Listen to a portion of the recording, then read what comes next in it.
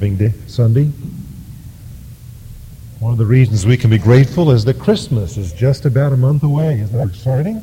Especially the boys and girls. One of my favorite events around Christmas is the televising of Dickens' Christmas Carol.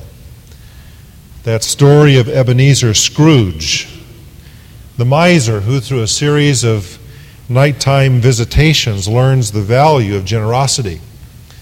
And one of my favorite scenes is that one after the nighttime of visitations, when he goes to the window and throws it open, and there's a young boy outside, and he asks the young boy to go down around the corner to the market and bring home the biggest goose they have there. And the little boy recognizes who it is that is talking with him, and his eyes get big, and he even offers a tip to the little boy, and he runs off with excitement because of the generosity of this man who had been a miser. His whole life changes when he understands the importance of being generous. For the first time, perhaps, he experiences joy. It is possible to give, though, without being generous, isn't it? It's possible to give and instead of being happy about it, be absolutely miserable. Ask the little boy who is asked to share his candy bar with his sister. He gives, but he's miserable. Or ask the taxpayer who sends off his check on April the 15th. He gives, but it's not with a great deal of delight. Or perhaps ask the company employee who must reduce his benefits in order for the company to survive, as has happened in our area in recent days. He gives back, but there's not a great deal of happiness in it. Joy, you see, depends upon one's attitude about what is given away. The attitude that the Bible talks about in connection with our giving is the attitude of generosity. When we learn to be generous, we will learn to be happy. Our text today in Proverbs chapter 11 deals with the way that we give. You know, the Bible has a great deal to say about money and our attitude toward it, and about our attitude about giving.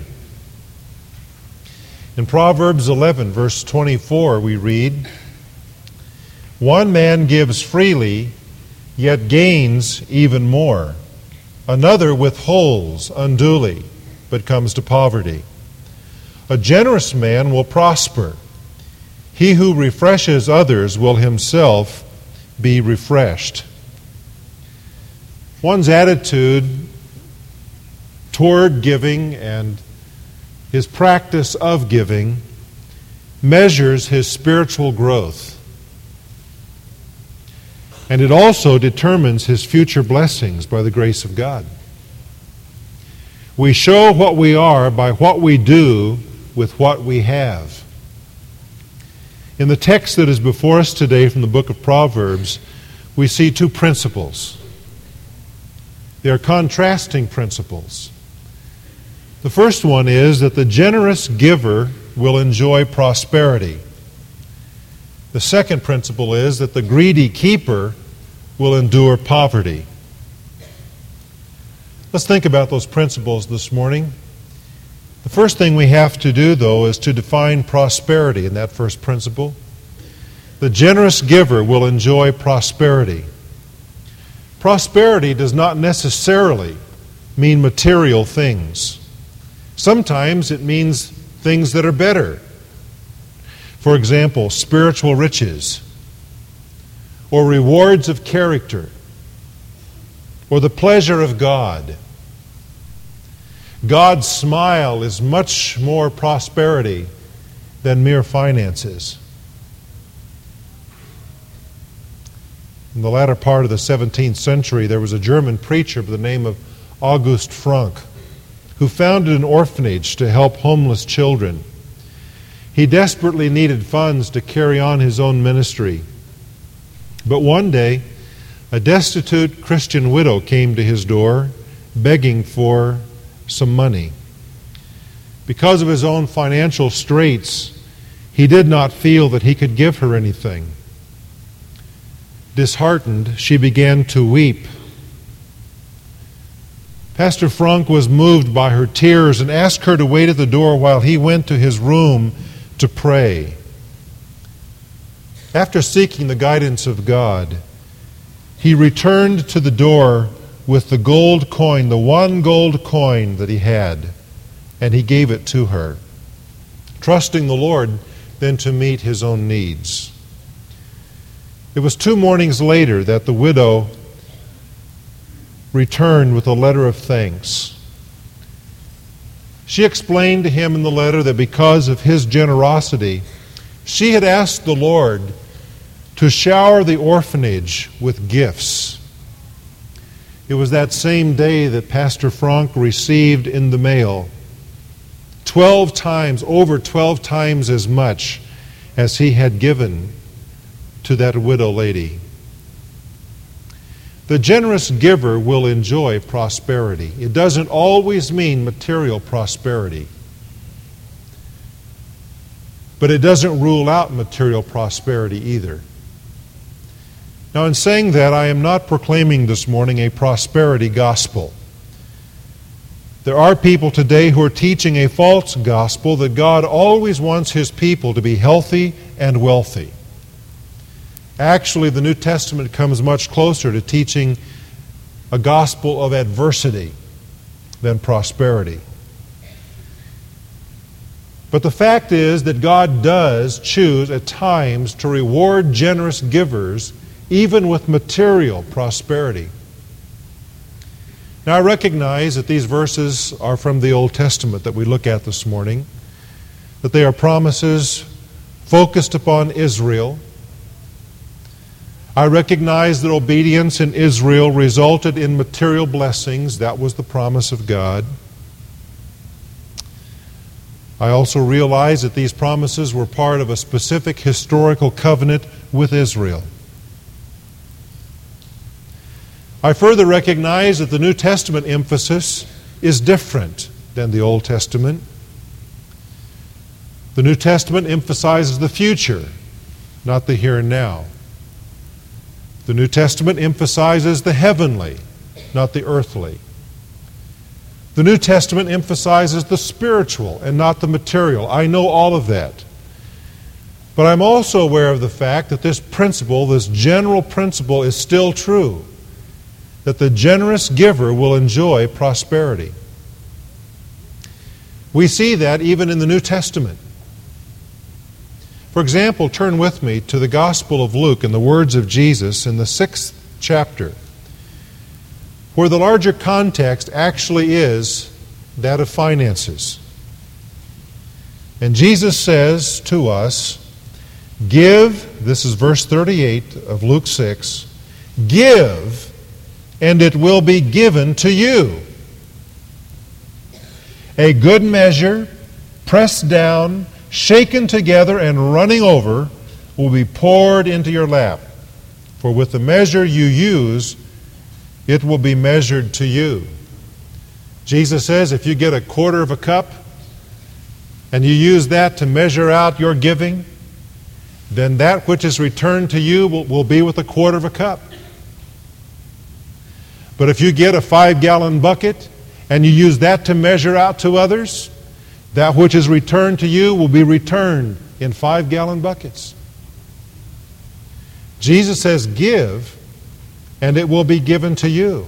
I recognize that that means more than finances, but who are we to rule it out, especially when that's in the broader context of this chapter?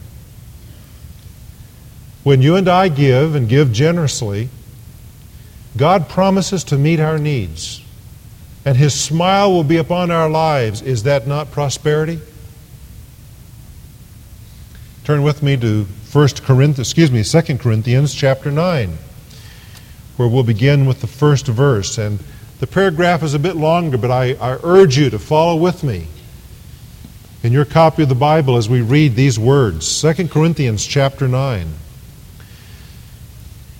Paul says, there is no need for me to write to you about this service to the saints. He's talking about an offering that the people in Corinth had promised to give many months before this toward the needs of the suffering believers in Jerusalem. Paul says, "There's no need for me to write to you about this, for I know your eagerness to help, and I've been boasting about it to the Macedonians, telling them that since last year you in Achaia were ready to give, and your enthusiasm has stirred most of them to action." Paul is saying, I have bragged about you and your willingness to give generously to these people that I'm ministering to now. And because they saw your example, many of them decided to follow it. He goes on to say, "But I am sending the brothers in order that our boasting about you in this manner should not prove hollow, but that you may be ready as I said you would be. For if any Macedonians come with me and find you unprepared, we, not to say anything about you, would be ashamed of having been so confident. So I thought it necessary to urge the brothers to visit you in advance and finish the arrangements for the generous gift you had promised. Then it will be ready as a generous gift and not as one grudgingly given. Remember this: whoever sows sparingly will also reap sparingly, and whoever sows generously will also reap generously. Each man should give what he has decided in his heart to give, not reluctantly or under compulsion, for God loves a cheerful giver. And God is able to make all grace abound to you, so that in all things at all times, having all that you need, you will abound in every good work. As it is written, He has scattered abroad His gifts to the poor, His righteousness endures forever. Now He who supplies seed to the sower and bread for food will also supply and increase your store of seed, and will enlarge the harvest of your righteousness. You will be made rich in every way, so that you can be generous on every occasion. And through us, your generosity will result in thanksgiving to God. Don't miss what he says in this paragraph. He is saying that when you and I give generously to God, when we give with a cheerful and joyful heart, God commits Himself to meet our needs and will increase our ability to give for two reasons: for the glory of God, and so that there will be an increase in what he calls the harvest of our righteousness. These are wonderful promises, not from the Old Testament, from the New Testament, about God's faithfulness to those who give generously. The generous giver will enjoy prosperity. Proverbs 22, verse 9 says, "A generous man will himself be blessed, for he shares his food with the poor." This builds on another principle found in Proverbs, the 3rd chapter, and I would like you to turn back there with me. For in Proverbs 3, verse 9, we have this principle regarding our money. He says, "Honor the Lord with your wealth." How do we do that? With the first fruits of all your crops. Then your barns will be filled to overflowing, and your vats will brim over with new wine. Yes, I know this is Israel, but is there not a principle that supersedes time and dispensations? I think there is.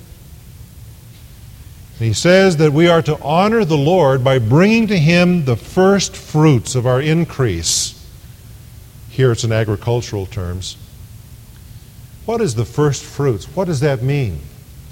Well, that's Old Testament language for the tithe.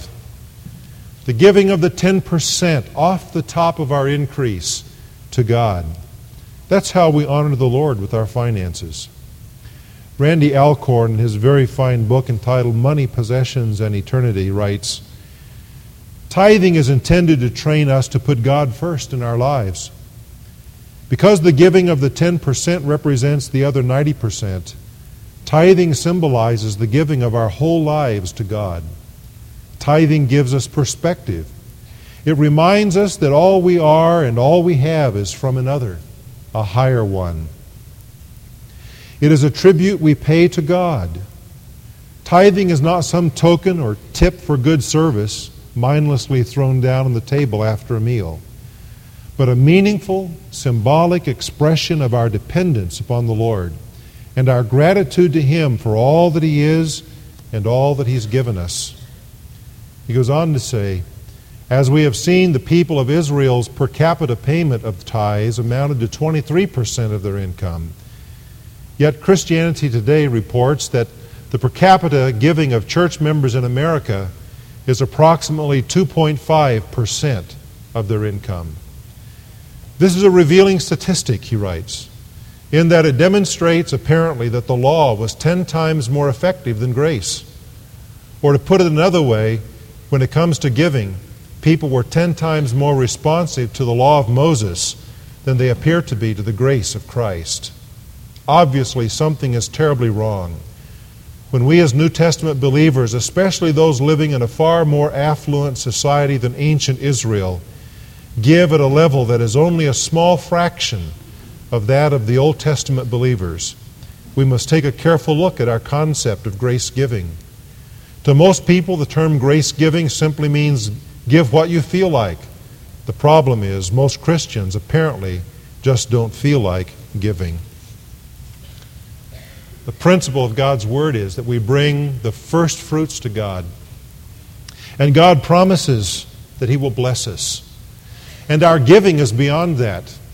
The gifts in the Old Testament language were what were brought to God beyond the tithe. God promises to bless the generous giver. He compares the generous giver to a farmer. And He says, the farmer who sows sparingly will so reap. And the farmer who sows abundantly and richly will reap in the same manner. The hand that gives is the hand that gathers. You and I really are not giving to God until we enjoy it. The generous giver will enjoy prosperity by God's goodness and grace. The second principle that he gives us in our text in Proverbs 11 is more sobering than the first. For it says that the greedy keeper will endure poverty. Now again, this is a general principle. All of us know exceptions because we are aware of wealthy misers. And once again, we must define the terms here more broadly than just material things. Poverty here embraces not only poverty of riches, but the poverty of soul, the shriveling of soul that comes from miserliness. It embraces the nagging of fear that many have, that they're going to lose what they're keeping and hoarding. Poverty refers to a miserable life. Have you ever noticed that the first 5 letters of the word miserable spell miser? There's a reason for that. An article in a San Francisco newspaper reported that a young man once found $5 on the street. And having found it, he resolved that from that time onward he would never lift his eyes from the street while he was walking. The paper went on to say that over the years he accumulated, among other things, 29,516 buttons, 54,172 pins, 12 cents, a bent back, and a miserly disposition. But he also lost something, the paper said. The glory of the sunlight, the radiance of the stars, the smiles of his friends, and the freshness of the blue skies.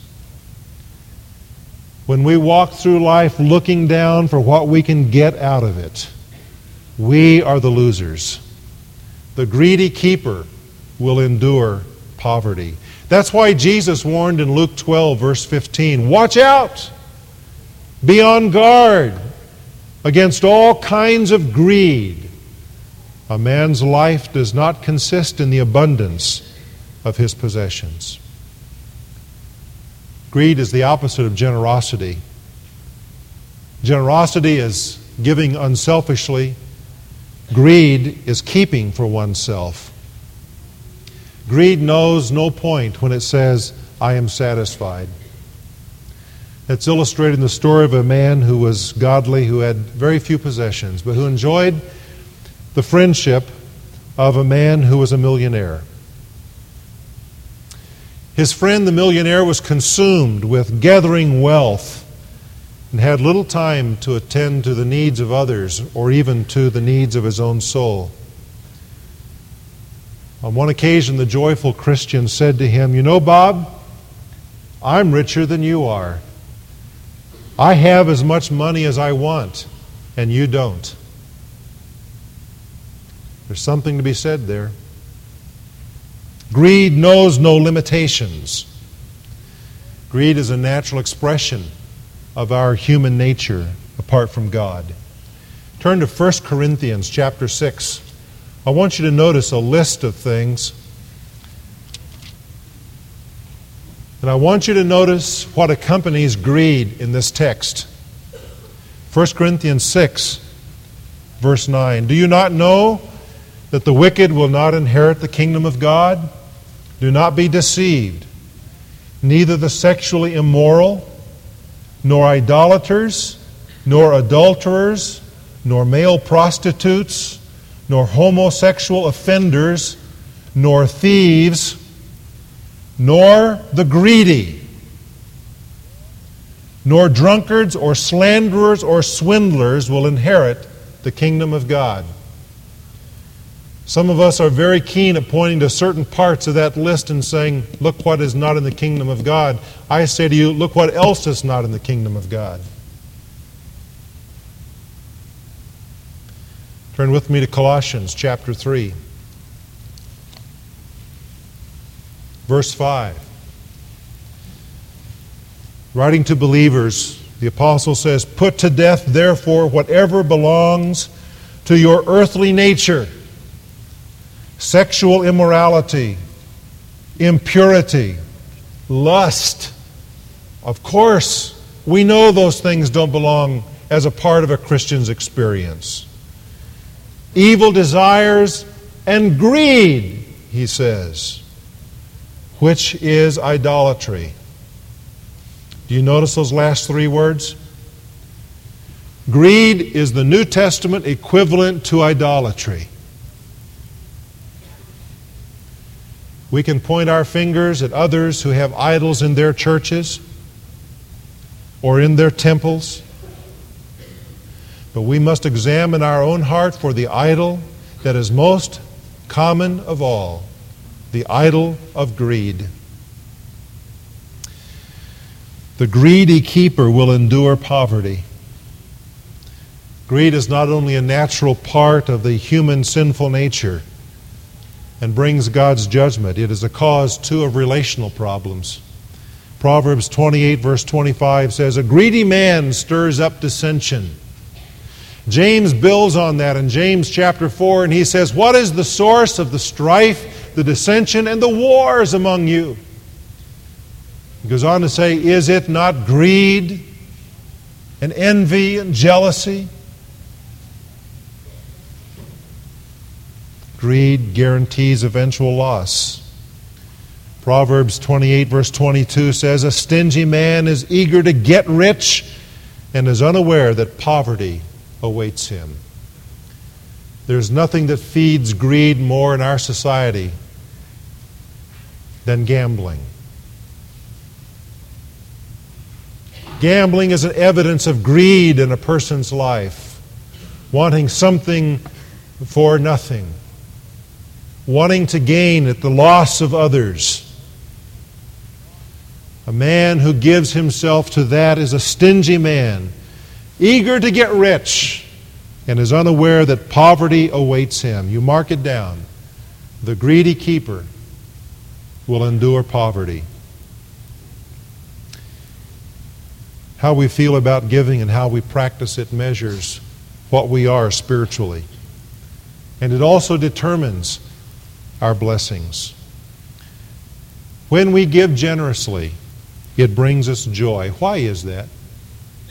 Let me suggest two reasons why generous giving brings joy. In the first place, it pleases God. And whenever we do what pleases God, the Holy Spirit fills our life with His fruit, and the fruit of the Spirit is love, joy, and so on. Generous giving pleases God, therefore it will naturally produce joy in our lives. Secondly, it produces joy because of what it benefits to us. You say, wait a minute, that sounds selfish. It may sound that way, but the Bible talks about it. One of the reasons you and I can enjoy being generous is because in the end it comes back to us. Do you believe that? I want you to turn with me to 1 Timothy chapter 6. Have you ever had an experience where a verse just seemed to appear in the text? It's been there all along, but suddenly you've seen it. You say, where has that been? I had that experience this week in looking at 1 Timothy chapter 6. It begins in verse 17 by saying, "Command those who are rich in this present world not to be arrogant." Now immediately most of us say, well, that doesn't include me. I'm not rich. Notice he doesn't say rich in this church. He says in this present world. If you compare yourself, my friend, to the world today, you are fabulously wealthy. Fabulously wealthy. The poorest among us, someone who is actually on welfare among us, is fabulously wealthy compared to the rest of the world, most of the rest of the world. Command those who are rich in this present world not to be arrogant or to put their hope in wealth, which is so uncertain, but to put their hope in God, who richly provides us with everything for our enjoyment. Command them to do good and to be rich in good deeds and to be generous and willing to share. Now, verse 19 is what just appeared in my text, in my eyes. In this way, they will lay up treasure for themselves as a firm foundation for the coming age, so that they may take hold of the life that is truly life. One of the reasons that generous giving produces joy is because of what it brings back to us. Not merely in this life, but in what he calls here the coming age. Some of us get all excited about getting ready for retirement. And we ought to prepare for retirement. We ought to lay up for that period in our lives when we no longer are employed full time. That's being a good steward. We get excited about laying up for retirement. Some of us who are in the baby boomer age wonder if there's going to be anything left when we get there to retire. But we ought to prepare nonetheless. This verse goes beyond that. He says, if you don't prepare for what comes after retirement, you're in trouble. What's that? The coming age. The coming age, the kingdom of the Lord Jesus Christ. How do we lay a foundation for what is coming in the kingdom? He tells us, be rich in good deeds, be generous and willing to share. The generous giver enjoys happiness and prosperity, not just in this age, but in the coming kingdom of Jesus Christ. There's no better time to honestly examine our attitude and our practice about giving than today. There's no better time to bring into alignment with God's Word and God's principles than today. The story is told in a legend about some farmers who decided when they harvested their potatoes that instead of planting the big ones and eating the small ones, they would reverse that. The big ones look much better. And so they decided to eat the big ones and to keep the small potatoes for the coming season. And they did that. And the next year they did the same thing. And the year after that they did the same thing.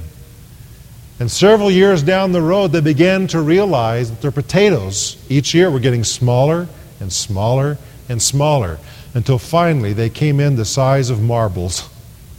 Now why was that? because they kept for themselves the biggest and the best, decided to plant the smallest, and the result of that was their own poverty.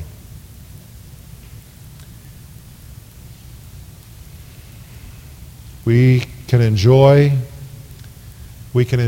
being generous in our giving, because God never shortchanges a person who gives like He gives. Let's pray.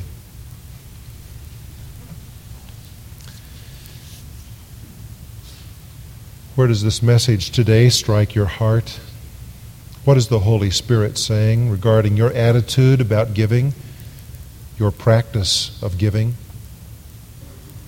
Our study of Proverbs is very practical. It addresses the real issues of life. And one of the real issues of life is our giving. The generous giver enjoys prosperity. The greedy keeper certainly faces poverty, of soul at least. What do you need to tell the Lord? What commitment do you need to make today to be obedient to His word in your life? God, help us to be not just hearers of the word, but doers, so that we can enter into the blessing that He wants to bring to our lives. Father, I give thanks to You in Jesus' name for the joy that comes by Your promise to generous givers. There are many in this auditorium who understand exactly what that joy means. But there are others who have not yet entered into that joy. Oh, that by Your Spirit You would move their hearts to be responsive and positive and obedient. Oh, that they might experience the joy You want them to know. Father, all of us struggle with greed. Deliver us from being misers and keeping for ourselves. Teach us what it means to lay up for the coming kingdom. In Jesus' name, amen.